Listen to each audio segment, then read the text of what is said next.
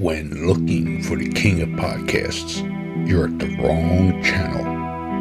Well, excuse me! Looking for good ideas for life? You're far from good hands. Hey, bud, what's your problem? If you think the listener is always right, you're far from the right place. Not a voter! Even in the future, nothing works! Hosted by a Northeasterner by birth, but a rebel by choice. Are you threatening me? If you want a host that floats between love and madness, and we know the night is always gonna be here anyway.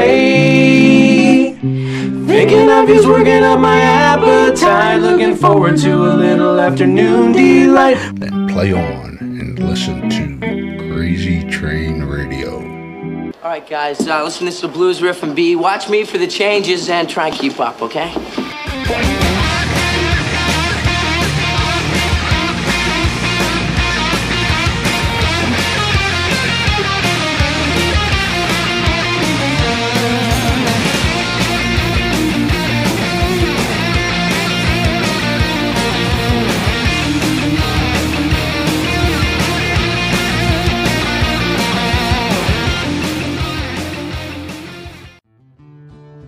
Warning, creators of this game do understand the subject matter may be offensive to some, but they do honor the families and people that have been affected by these real-life tragedies that these individuals have caused.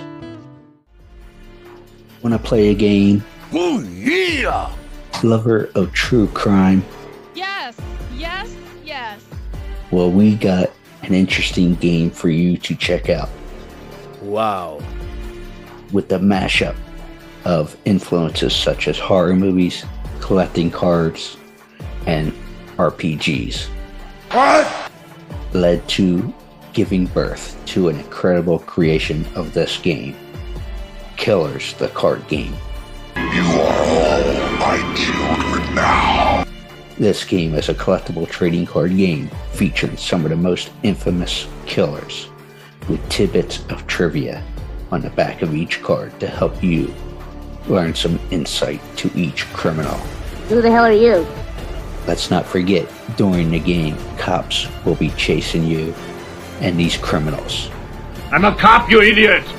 However, check out their website listed through all social media today, which can be found under Killers, the card game.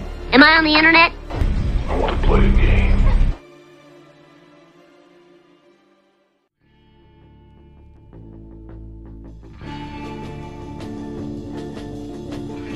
Hi, I'm Steaphen Fick, and you're listening to Crazy Train Radio.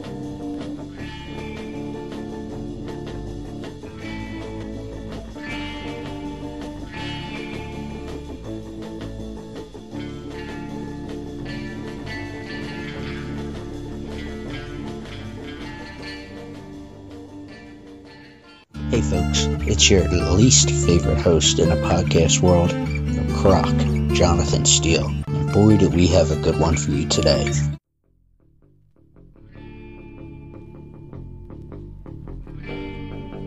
Ladies and gentlemen, boys and girls, children of all ages, I do, as we get started, have to give an assist to Mr. Anthony DeLonges. And I'll tell the story in a second, but he has hooked me up with another guest. This man has been around the weapons game, martial arts, and all kinds of stuff. We'll get into it since about 1988, last I heard, which is scary.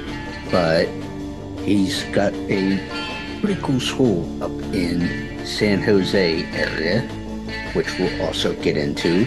But Mr. Steaphen Fick, sir, how are you? I am doing great. Great to be here with you. Great, I appreciate that. So before we get into everything, I will finish that story.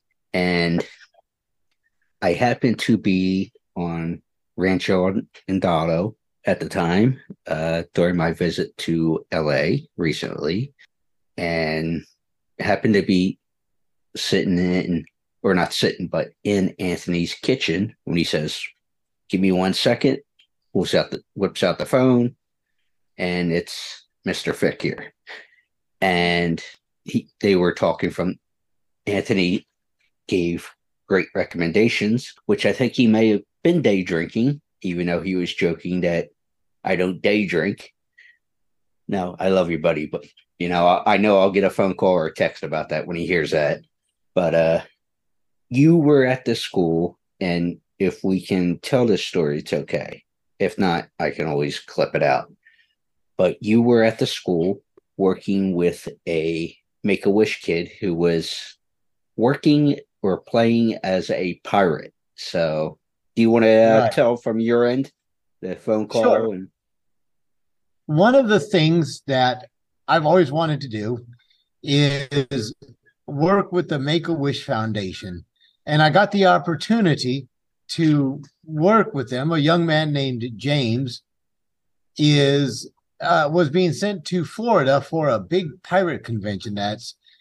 I believe it happened last weekend. It's either last weekend or this weekend. And we were... If I could pause you right there for a second, just so we can backtrack for the time. We are talking, as it is taping, we're taping this on the 13th, but this story we're talking about happened maybe about 3 or a month ago. Yes, we're at this talking point. about the call. Yes. So anyway, you wanted to work with Make-A-Wish, and this kid was going to a pirate thing. So this young man was going to a pirate event, and I am here in my school dressed up in pirate duds with 6 other volunteers who are all dressed like different types of pirates. A young man sitting on a cannon throwing beanbag cannonballs when I get a call from Anthony saying, "Hey, I got a guy you've got to talk to. Would you be okay with that?" Yes, I would. And so that's how we had our introduction. I was watching a boy throw cannonballs at a ship. Yes. And because this conversation ain't fully about Anthony, but I'll say this, and I think I don't know how long you've known him, but he's a guy who wouldn't give a stamp of approval unless he really believed it. Would you agree with that? Yeah, I've known him since the early 2000s, and he really is a professional. Yeah. So, but love you, buddy, and can't wait to come back out to the ranch sooner rather than later, which looks like might work on my end, but that's a whole nother conversation for a different time. So you have this school, the Davenriche European Martial Arts School. You opened the school in 2000, and we're going to intermix. It's very low key here. I might even break this out. Got a little bottle of whiskey because I keep things loose. Yes, and this was actually going to be cracked open for Anthony's birthday, but hence he don't day drink, but that's a whole nother conversation. We'll have to wait until we get back to the ranch there. So you opened a school in 2000, but I mentioned in the introduction that you've been around the game for several years, I'll say. Yes. So since you got your first introduction in 88 at a Renaissance fair, if I heard that correctly, because we know everything on the internet is true, but you got into the game in 89. So. Right. So I went to a Renaissance fair in 88. My dad found a flyer for a Renaissance fair in San Luis Obispo, told me about it, and I was a total nerd reading D&D books, Dragonlance books, and then my dad found this, and I realized that I could wear a sword. So I was all hyped up for that, and talked my way into the Renaissance fair, made a deal with a food booth vendor. I guarded his booth, and he fed me all weekend. It was a fantastic agreement on my side anyways. What was the food? What was the style food? Do you remember? I don't. That was 30 plus years ago, but I want to say it was, I don't think it was turkey legs, but they had turkey legs there. Okay, so not the Disney turkey legs, correct? No, big old turkey legs for walking. You see people at Renaissance fairs walking around munching on turkey legs. Beautiful. So I did that, but then the next year I was invited into a fight. They put me in a suit of armor that didn't fit me, gave me a sword that was too heavy for me. My friend went into the fight first. And after he got out of the fight, the only instructions I got were, they're going to try to back you up. Don't let them. I figured if I'm not going backwards, I must be going forwards. So I screamed and ran at him. He stepped to the side and batted me in the back of the head with his hand. I did that 3 times. He never once used his sword on me. But at that point, I was hooked and wanted to know how to make this work. And that got me started. So with that being said, what was the discipline that you, because there's like martial arts, which I would say work with swords and stuff, and you work with a couple different disciplines, is a discipline. You work with long swords, rapers, side swords, Viking weapons, and others at your school. But what was the first discipline that you took to when you started there in 89? That was almost all longsword in full armor. And we didn't have access to good swords like we do now. So we had to make our own swords. And they were made out of leaf springs. And I like good stuff. So I had a leaf spring from a Cadillac. And my sword weighed 10 pounds. It was stupid heavy, but it got me stronger and it made me a better fighter moving that thing around. Absolutely. And if I remember hearing this correct, because like I said earlier, everything on the internet is true, but that's what my kid always said. But you got the name for the school from the same Renaissance fair, correct? Right. The group that I was a member of. When you go to Renaissance fairs and you're a part of a group, you get a I never been to one, so that's why I'm... The character name that I was given was Davenriche, just Davenriche. My first name is Steaphen, so I was known as Steaphen Davenriche. And I really just dug the way that name sounded, which is longer and I think sounds better than Fick. So I really dug it. And I told the guy, my guild leader, I said, I like this name. I'm going to make this name famous. And when I started the school, I had just finished reading The Three Musketeers again. And I was hyped on Alexander Dumas, and I wanted a name as close to Dumas as I could get. So I chose Davenriche European Martial Arts School so I could have the acronym Dumas, like Dumas. Mm-hmm. And that's where it came from. Totally makes sense. But prior to the school, I want to dig into it a little bit. You spent 11 years, and I know some of this may have crossed over into when you opened the school in 2000, but you spent 11 years touring and participating over 1,900 fights.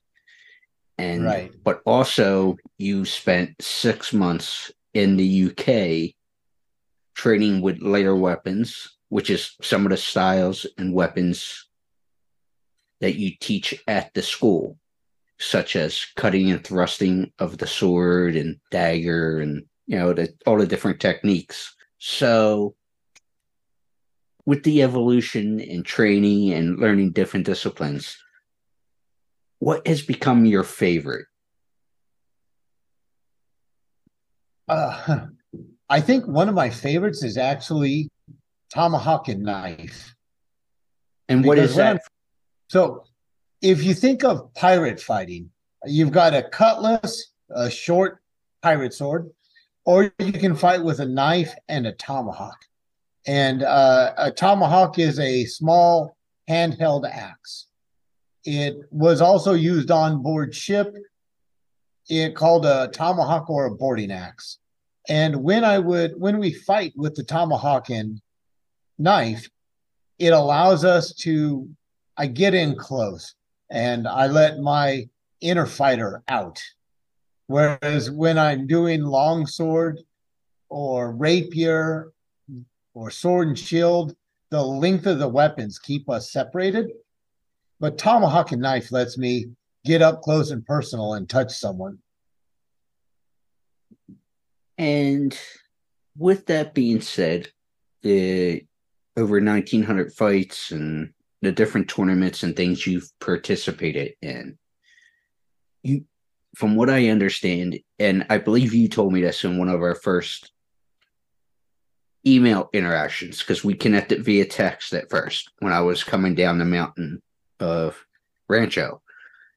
And you have been a part of battle reenactments in Europe and fighting at castles and stuff, and done different styles. So how would you say from that perspective, whether it be at castles or doing reenactments in Europe, differ from here in the States? Because people do reenactments of like Civil War and different things that are known to here in the States. So what do you notice about, or what would you say is different about the European style and such? The primary difference is between the reenactments in Europe and the reenactments here is our healthcare system. Because of the... Is this the nose story I've heard? Yeah. Okay. Yeah. But and so when you're out there on the field, because they have universal health care, they get away with a lot more. Whereas here, we don't. Not only do we have less health care, the insurance companies are litigious. And so there's so many things that we can't do here.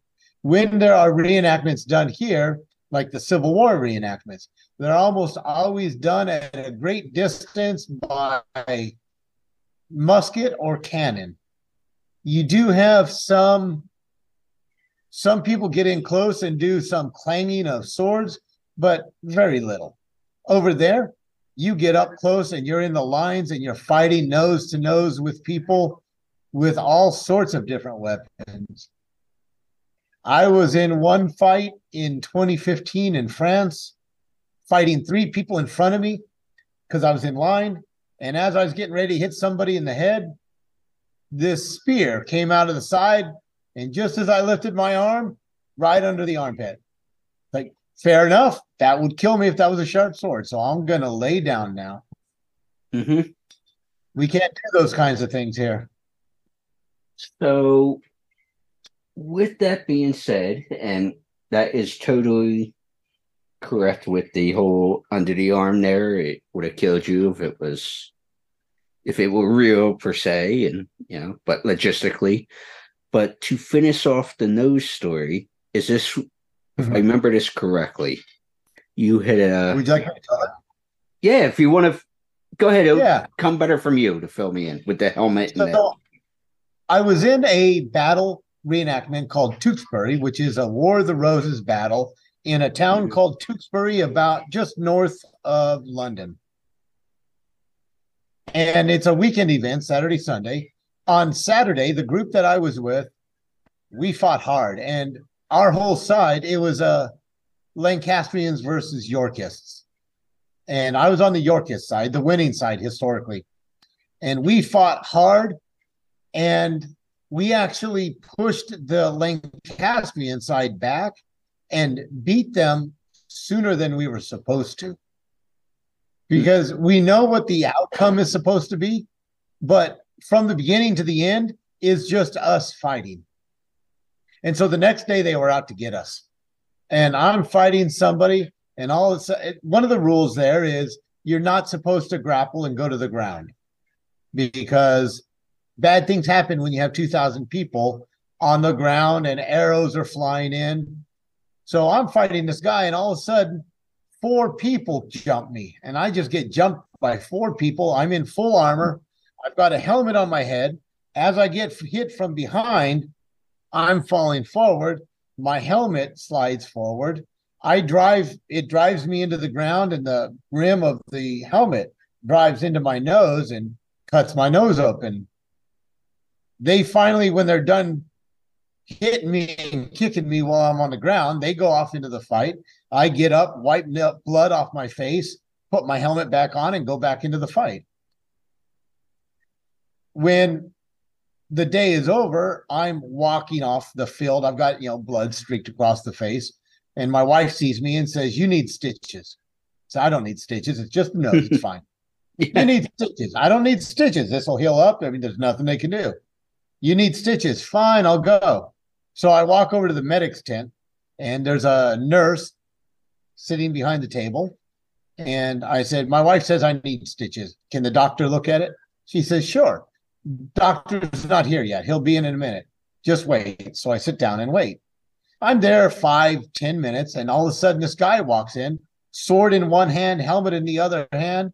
The nurse looks up and says, "Oh, the doctor's here." And I look at the guy with the sword. I'm like, he makes his own clients. This is fantastic. I love this. So, now, was he one of the guys you were in the scuffle with earlier, or was he somewhere else amongst this? He was somewhere else. He was out spending all day hitting people with swords, and then comes back and puts them back together. Oh, righty then.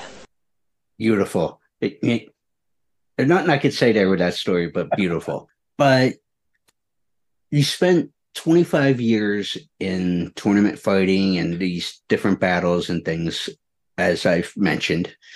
But you retired from that in 2013 to focus on teaching and consulting for theatrical combat and choreography and all that. And I obviously know Anthony does that as well with whips and swords and guns and all that stuff. But what is, from your perspective, the biggest thing that you see or try to, I guess, project? I'm trying to think of what the word would be with whoever you're working with.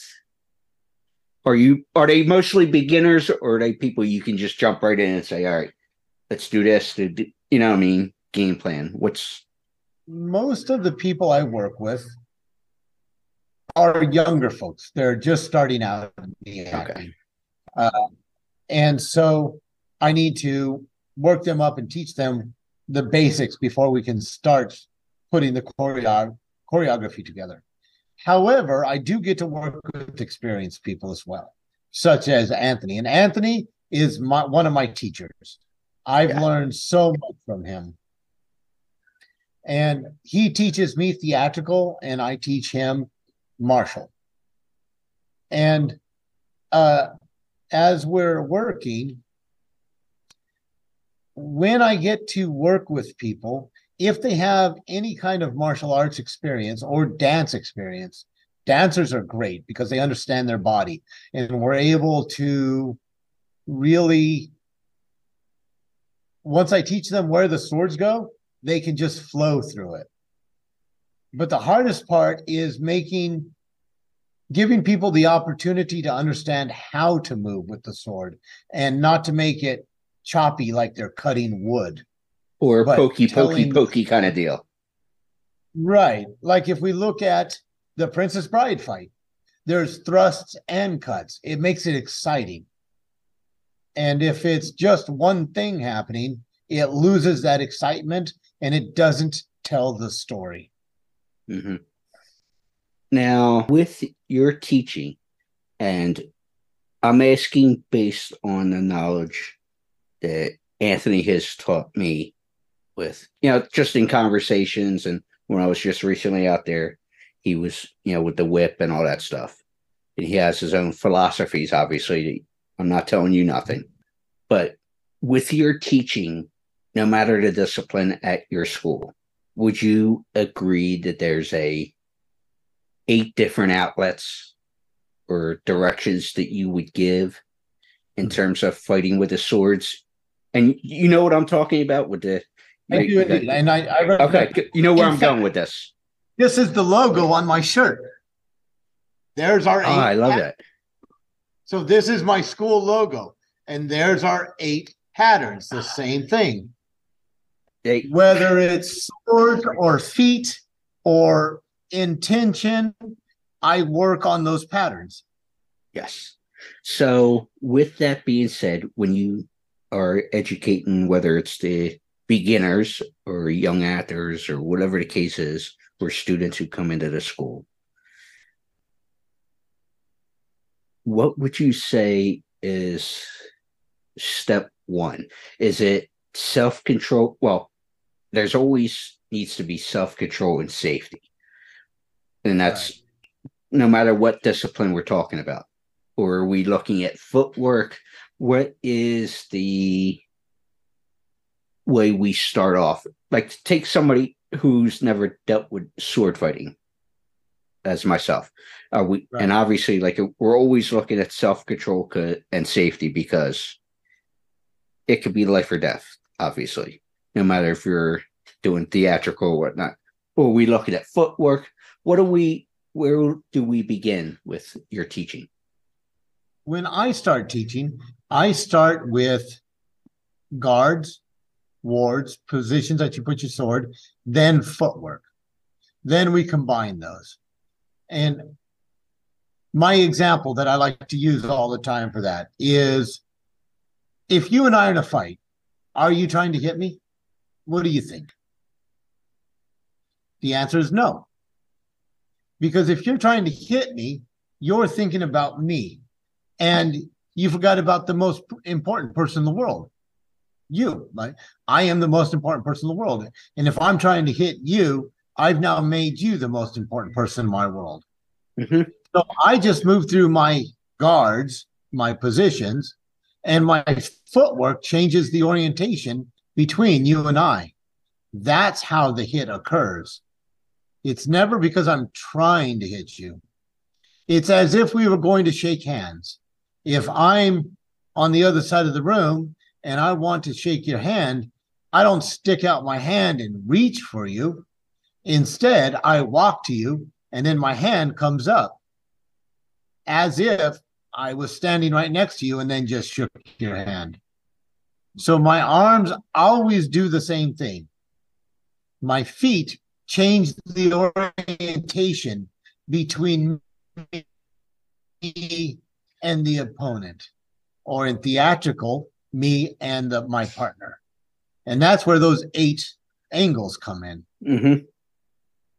And it was, and I know it's hard to demonstrate, but I think you'll understand where I'm going with this without us doing, and hopefully I actually sent Steaphen an email this morning, and we'll discuss it off air, but it looks like I might be out there, and I had an idea for a video demonstrating some of this at the school. But when I was out at the rancho and getting my whip lesson, and I would say it also falls under sword fighting as well, the philosophy anyway of how you do this. But with it, and you know where I'm going with the railroad of things. Yeah. Because you're also a student of Anthony's as well. So you understand the railroad of his teaching. One of the first things that stood out for me, because I know a little enough to get myself by in combat. But when you're in that railroad philosophy there, and as you mentioned there about if you and me are going to be in combat or whatever, whether it be swords, hands, whatever we're doing here, for me, there's 2 things I'm looking at as whether we're approaching each other or whatever the case is, depending on what discipline we're in. I'm looking at your hands, because you have where's your hand and your angle within the 8 angles going, but also your feet, because as you mentioned there, your feet are going to be key in which way, in which one of those angles you are going to be working on. Would you agree with that statement? I would. And the way I put it, you really only have two kinds of fights. You have a thrusting fight and a cutting fight. Okay. In a thrusting fight, you profile, so I can get the longest reach with my thrust. When I square up, I'm doing cutting targets or cutting actions. If I'm profiled and I want to throw my backhand, I turn my body, I square up. So the way I describe it, imagine you have headlights on the front of your hip sockets, just like your car. You can't see what's in front of you until you have completely committed your car to that curve. I can't hit anything in front of me with my full energy until I've completely committed my center or my power in line with that target. So the railroads are as if I have headlights and I'm pointing my body at the target, so I get all of my energy moving to the place I want it to go.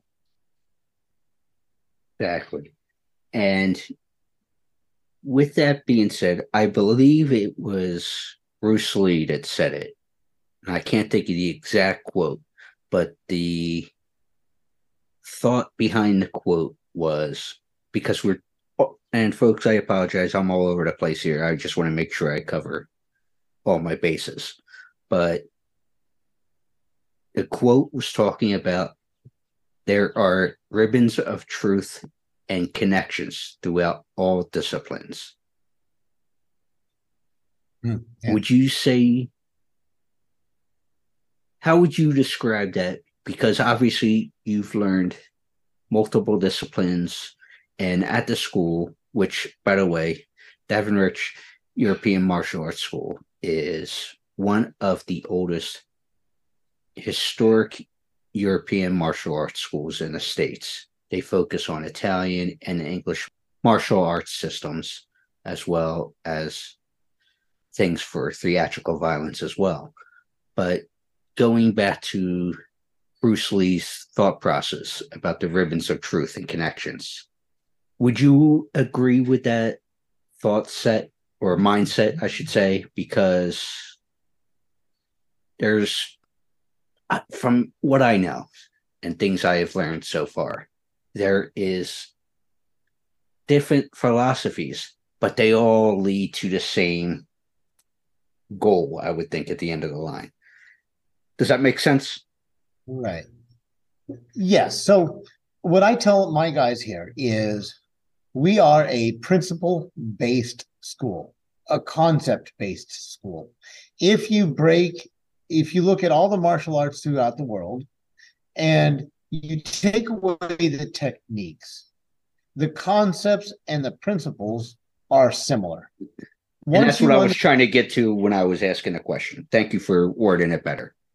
Once you understand the principles, you can use any tool, because whatever's in my hands or my bare hands are my tools. This is my weapon. My principles and my concepts sharpen my weapon to allow me to use any tools.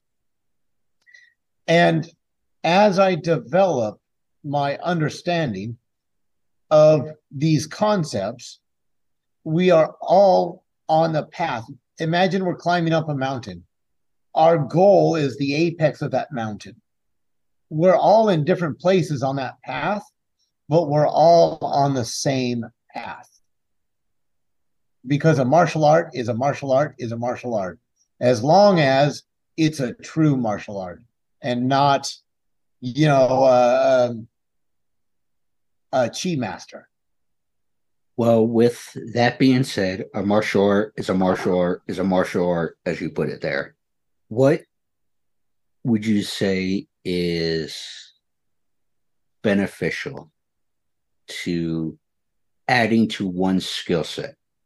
And the reason I ask that is there are some folks who go with, this is what works, this is end all be all. Let's say Taekwondo or working with a whip or a particular swords skill set or whatever the case is.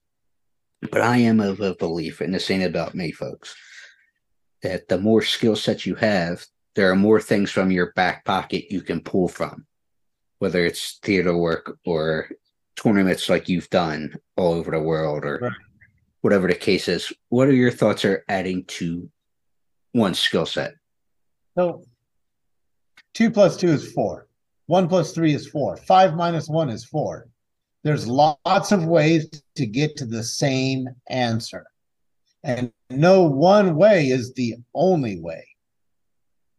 A fight, regardless of what you're fighting with, is simply a physical conversation. If you and I are in a fight on the street, it's a conversation between you and I. If we're doing this theatrically, it's a conversation between you and I for the audience. But we have to understand the rules of the conversation and the situation that we're in.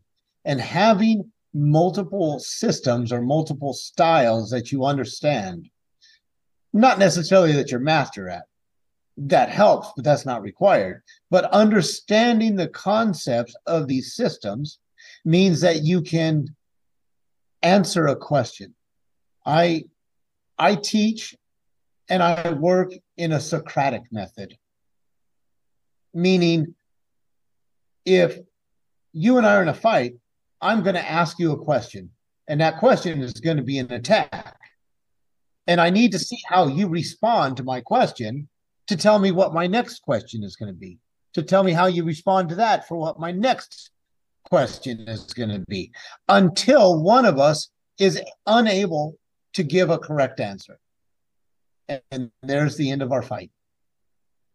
And I would say with that is, and the way you describe that, would be a physical form of the mental chess game.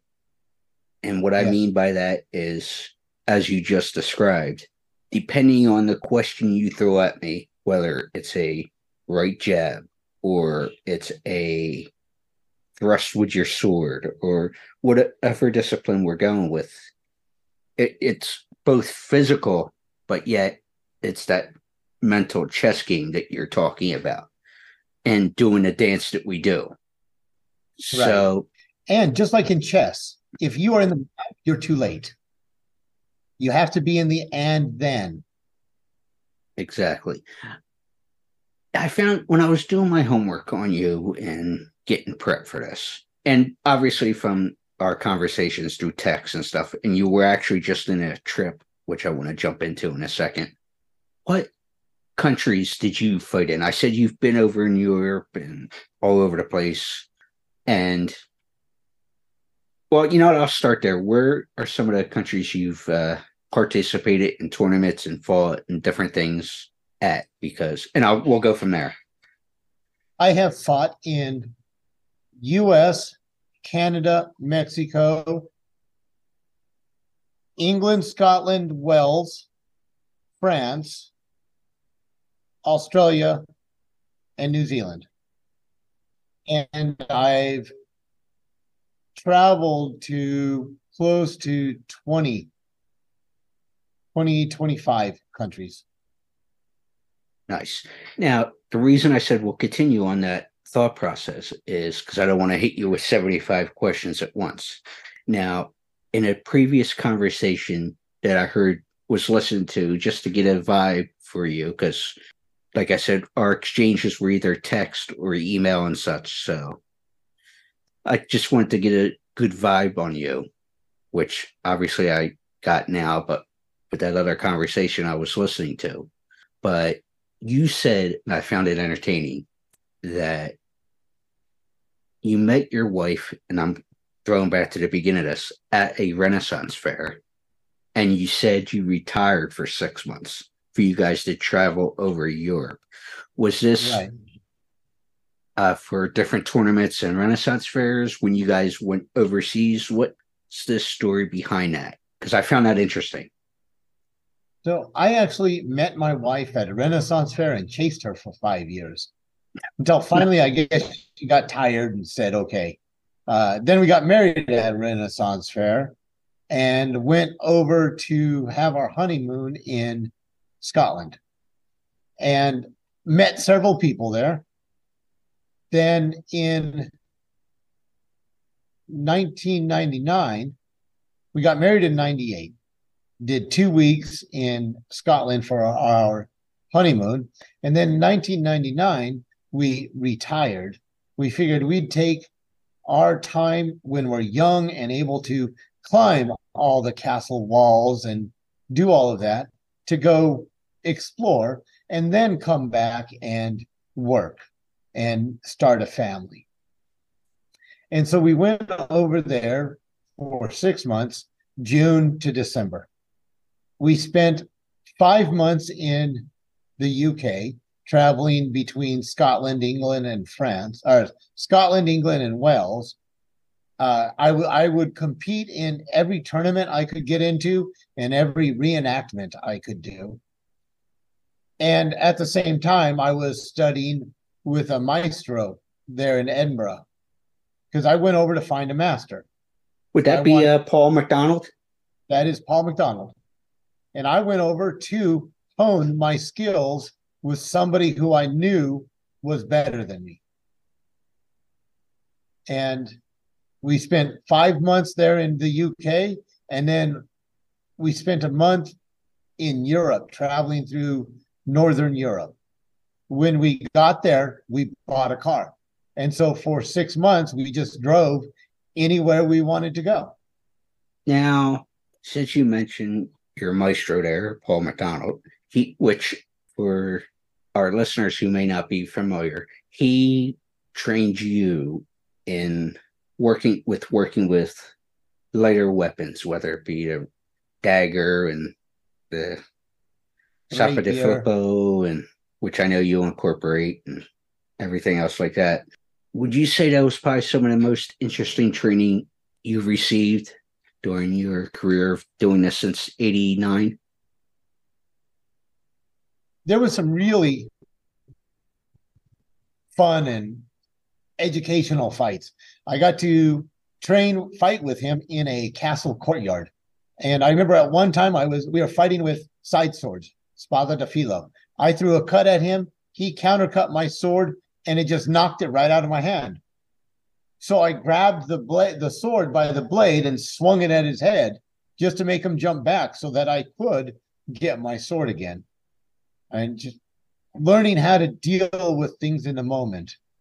In that same fight, we were moving in the castle courtyard, and I stepped in between two cobblestones. So my foot went to an angle. But because I'd been working so much on footwork, I was able to maintain my balance until I could get out of that bad position. So we would do those kinds of fights. And then in reenactments, when I wasn't with him, but I was then training myself and fighting with anybody I could, I got to do a fighting retreat along the parapets of a castle wall in Wales, which is a whole different kind of fight when you're throwing up a barricade, fighting from behind the barricade with arquebus muskets firing over your shoulder. The side of my helmet was black from the gunpowder. Mm-hmm. It was amazing. Now, the final thing I want to bring up, and I found this interesting, because you mentioned earlier about growing up reading sci-fi and things like that. But as you grew up, I don't know how current it was, but I think it's part of our maturity that we grow. It's you become interested in something that I am always educating myself in, and that being history. And that's what my background's in, educational wise. So what led you to history? Because there's a lot of, I'm not into sci-fi per se, as far as reading and literature goes, but I know enough to know there's a lot of similarities there. When you read the stories and everything, you go back in history. But it was cool that your fascination of history grew because you've done things for the History Channel, such as Modern Marvels, and you've done some work with Mike Rowe on CNN. Somebody's got to do it, which if I have the episodes, I'm going to put links to those as well. Both of those episodes. Also, Adam Savage on Savage Builds. But what got me into it was actually not medieval history. When I was in high school, it was Revolutionary War history. Okay. I was fascinated by the characters like Rogers Rangers, Francis Marion, the Swamp Fox, and just how they made it so bad for the British soldiers that they were able to win a battle that they should not have won. Then I went into the Army with the idea that I was going into the infantry so I could be part of the brigade in Washington that does the Revolutionary War reenactment for the governmental officials. After I raised my hand and said, I do, they said, we're sorry, you're 1.5 inches too short. And so I was the infantry and actually busted up my knee in the Army. So I got a early medical discharge, honorable discharge. And after healing up, I got into the Renaissance Fair, which then gave me the desire to study more medieval history as opposed to 18th century American history. Fascinating. And I almost forgot, and I want to bring this up. Obviously, in that previous conversation I listened that you were a part of, you talked about the Renaissance team that you were a part of broke up for whatever reason. And that led to you becoming a firefighter, which kudos to that, because not many folks would. And there's more than just fires that firefighters fight. You guys go to car accidents and, different things that go on in the real world. But what made you say, hey, you know what, I want to try that? So I had spent 6-7 years fighting in armor with these guys. These were all my best friends. And when the company broke up, I wasn't seeing them 2 times a week. And I missed that community. So I looked at what other jobs had that kind of community, and it was police and fire. And I looked at the 2 jobs and tried to decide what did I like about both of them and what did I not like. And after doing my research into it, I found that I liked the firefighters because they were always the good guys. They were the ones that would go in and pull you out of a fire, take you out of a car, anything like that. And so I could get my adrenaline that I lost from fighting and have that community of tight-knit brother and sisterhood that it's a special bond there with folks like that. It really is. And that's what I had in the Army too.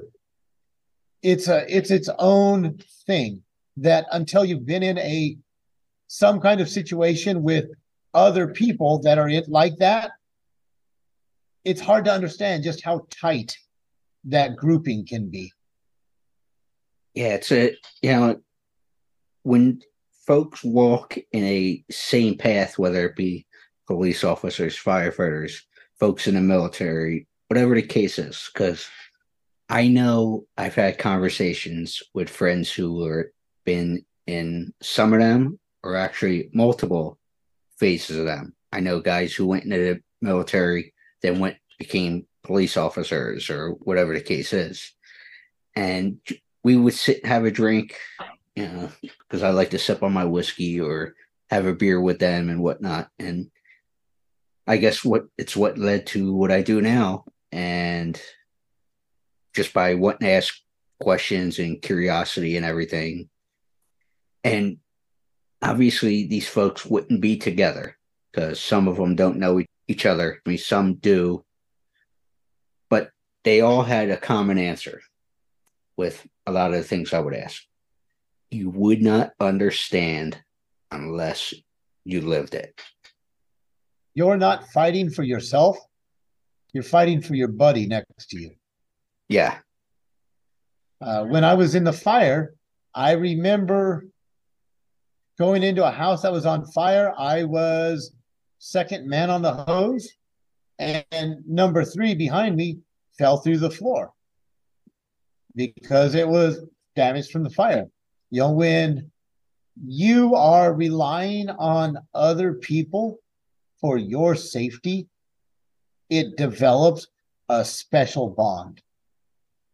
And after the company broke up and I went into fire, and then as I'm working, I moved up to the Bay Area to get married, and I was still training, and I was complaining to my wife about, I lost all my best friends because I didn't have my company that I fought with anymore. I wasn't actively working in the fire department. And basically, she said, you don't have your friends that you want? Well, stop whining and make them. And there's the origins of the school. I needed my friends, and they didn't exist, so I made it. So you mentioned your wife said, if you don't have those friends, go get them. So did you reconnect with folks from the original company when you started the school?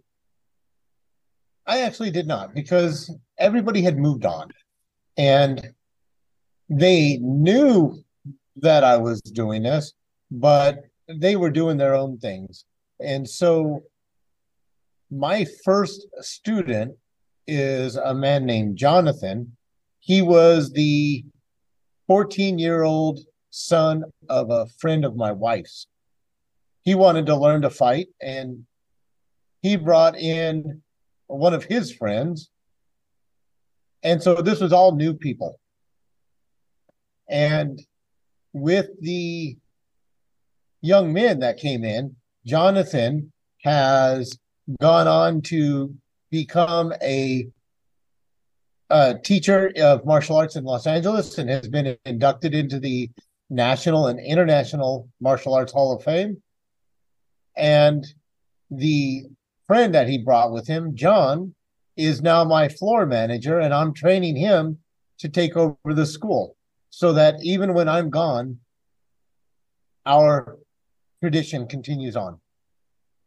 But in the other conversation that I was doing a little listening to and just getting that vibe from you, as I mentioned earlier, you mentioned that how many can say that folks were at your original wedding, but then at the renewal ceremony, and I say this is unique because of everything was done at a Renaissance fair, and it goes back to what I was saying as far as the community is big, but it's also a small community because of the interactions of folks.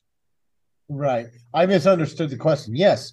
I have stayed in touch with people from that original company. I am still very good friends with the person that I had my very first armored fight with, him and his whole family.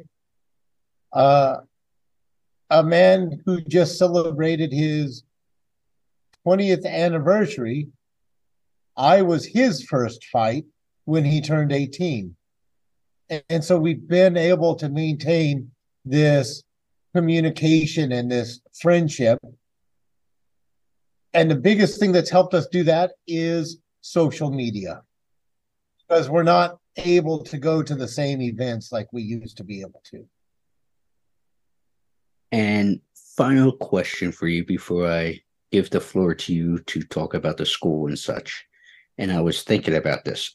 You've been in the military, the fire department, and this style of community. And they are all similar, that there's a special bond between everybody. But I would assume they are different bonds too. So what would be the biggest differences within the tight-knit community, but are there similarities? I would have to say some of the biggest differences are what we're running into and why.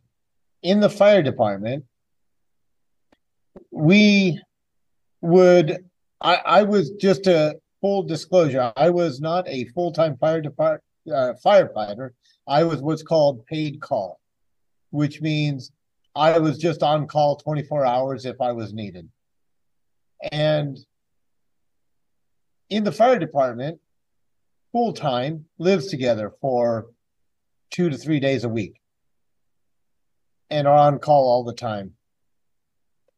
In the armored company, we would get together once a month, twice a month to eat, drink, and fight.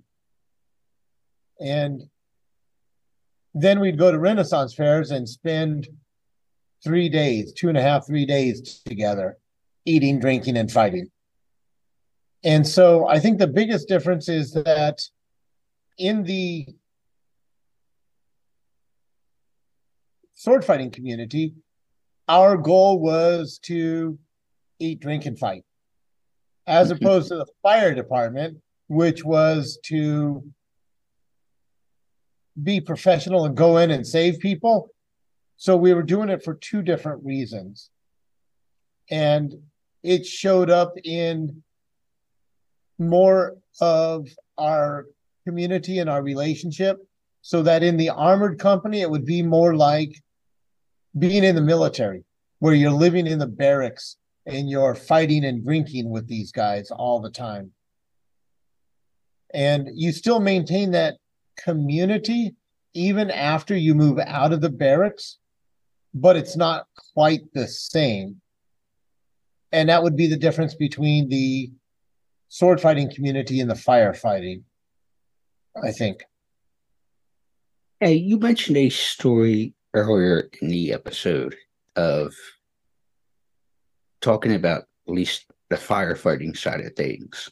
And you mentioned about being, like, say, on call as the second in command. And when I say that in command, is like when you would go in to try to shut the fire down on the hose. You know, you had your lead guy, you'd be right there, and, you know, whatnot. You'd have people along the way with the hose because they're big and just everything that goes into that. I don't need to really describe that. And obviously you want to look out for your brother or sister, whoever it is on the line with you, whatever the involvement is. You mentioned about somebody falling through, like you're looking out for each other. Was that something that actually happened? Yes. Fires are alive. And I swear we had this fire that was playing hide and seek with us. We would go in, put it out, come back out, look at the house, and it was somewhere else. And we kept going in. And one of the times we went in, and as I said, I was second guy on the hose. The guy behind me hit a weak spot on the floor from the fire, and one of his legs went through all the way to the hip. So he didn't fall all the way through the floor, but he dropped down to the hip. And just to clarify, I was not second in command. I was nobody firefighter. I was just second man on the hose. You had nozzle man, second man, third man. I was second man. Now, was this person able to get out, or did you have to stop, help pull him out? Because like you said, he was up to his hip. Yeah, we had to stop and pull him out. And, had one of those nervous laughs because it could have gone horribly wrong, and then right back into the fire. Yeah, because that would be, I'm pretty good at multitasking, but that just seems like when you're in a life or death situation like that, depending on, and because obviously each situation is different, but it is a life or death situation when you're dealing with fires and such, going into a situation like that. It just seems like, yeah, you know what I mean? Focusing on the fire, but making sure everybody else is cool too. And that's exactly what it was that was such a draw in the sword fighting community as well. It would only take one mistake for somebody to die. In my career, I've come close to killing people with the sword 3 times through accidents. And the first time was on the field in this armored company. I was fighting a guy. He attacked me. I defended. I stepped forward and I punched him inside of the head. And I hit him just right that his helmet strap broke and his helmet came off his head as I was swinging down at the top of his head with everything I had. And all of a sudden, I'm looking at a bare face. I was able to move my sword off to the side and just hit him on the shoulder, not the head. So I didn't kill him. I laid my sword down and walked off the field. I didn't touch it the rest of the day. In fact, I didn't even take it off the field. Somebody else had to go get it because I was that close to killing one of my friends. And it's that life or death situation that makes such a tight-knit community. Now, with that being said, because I heard that story in the other interview, but I'm curious to know when you have, because when you do the Renaissance fairs and the different things, and you have a close call like that, when you're not looking to really harm somebody, when it's not a real life or death fight, how did you get yourself together again to, okay, I'm going to go on to the next training session, to the next event, to, you know what I'm saying, to want to still continue in the field? Right, without letting that eat into my ability. Exactly. And your mental health and all that stuff. Honestly, it would have been an entirely different answer if I had split his head open. But what I learned from that is that the entire body is hooked together. So the reason I didn't hit him is as I was swinging down, I was able to manipulate my shoulder, and that put my sword in a different place.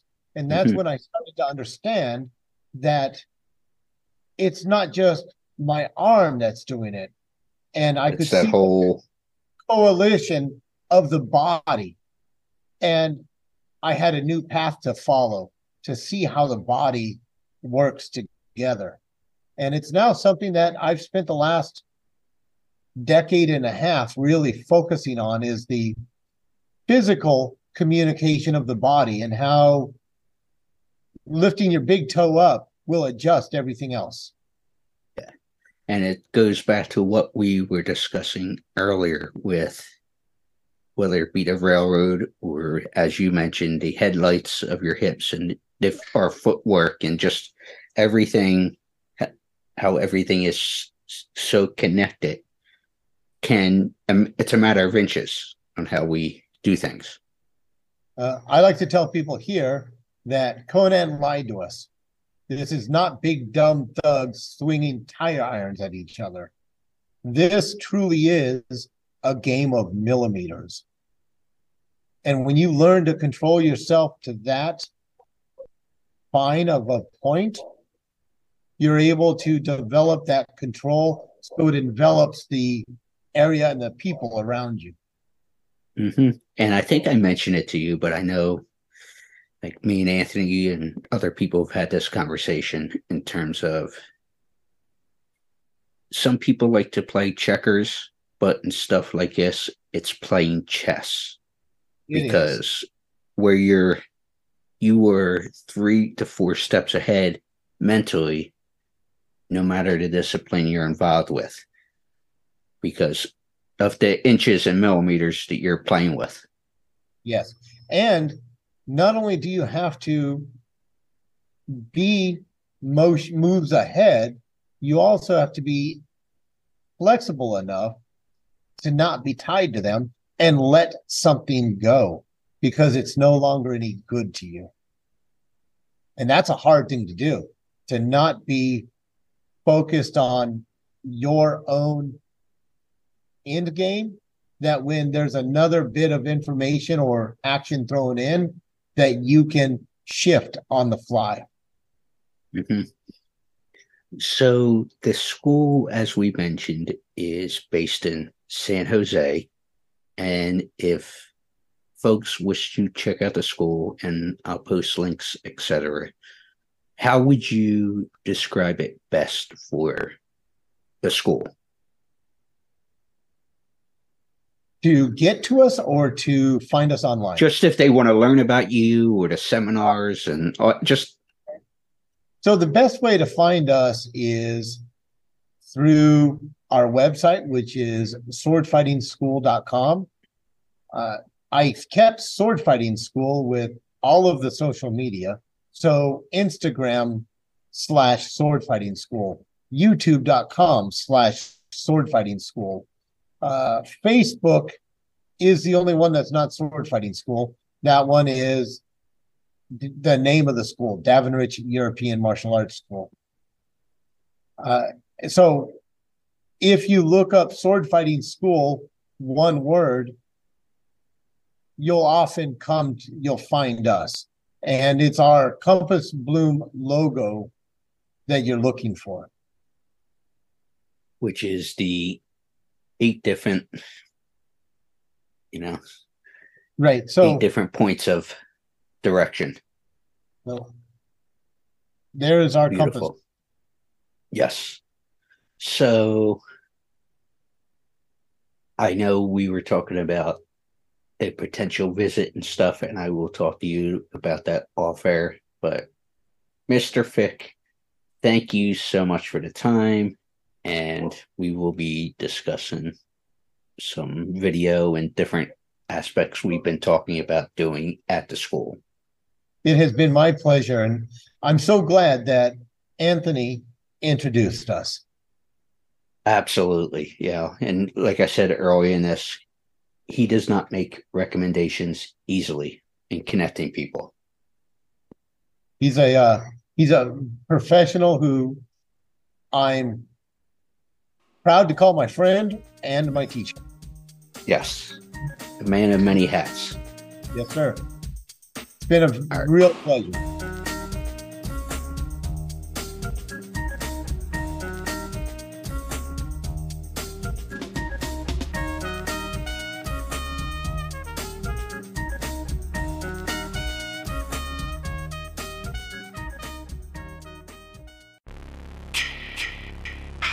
Hey there, Friday fans.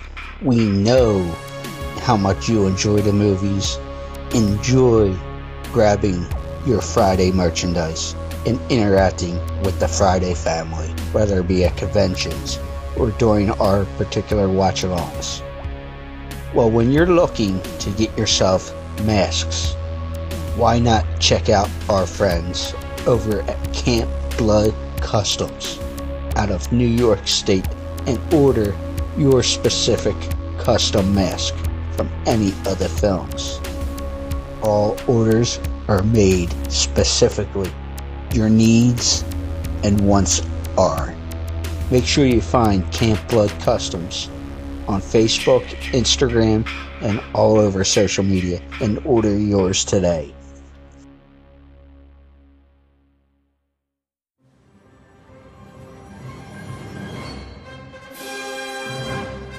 Hi, this is Anthony DeLongis, and you're listening to Crazy Train Radio.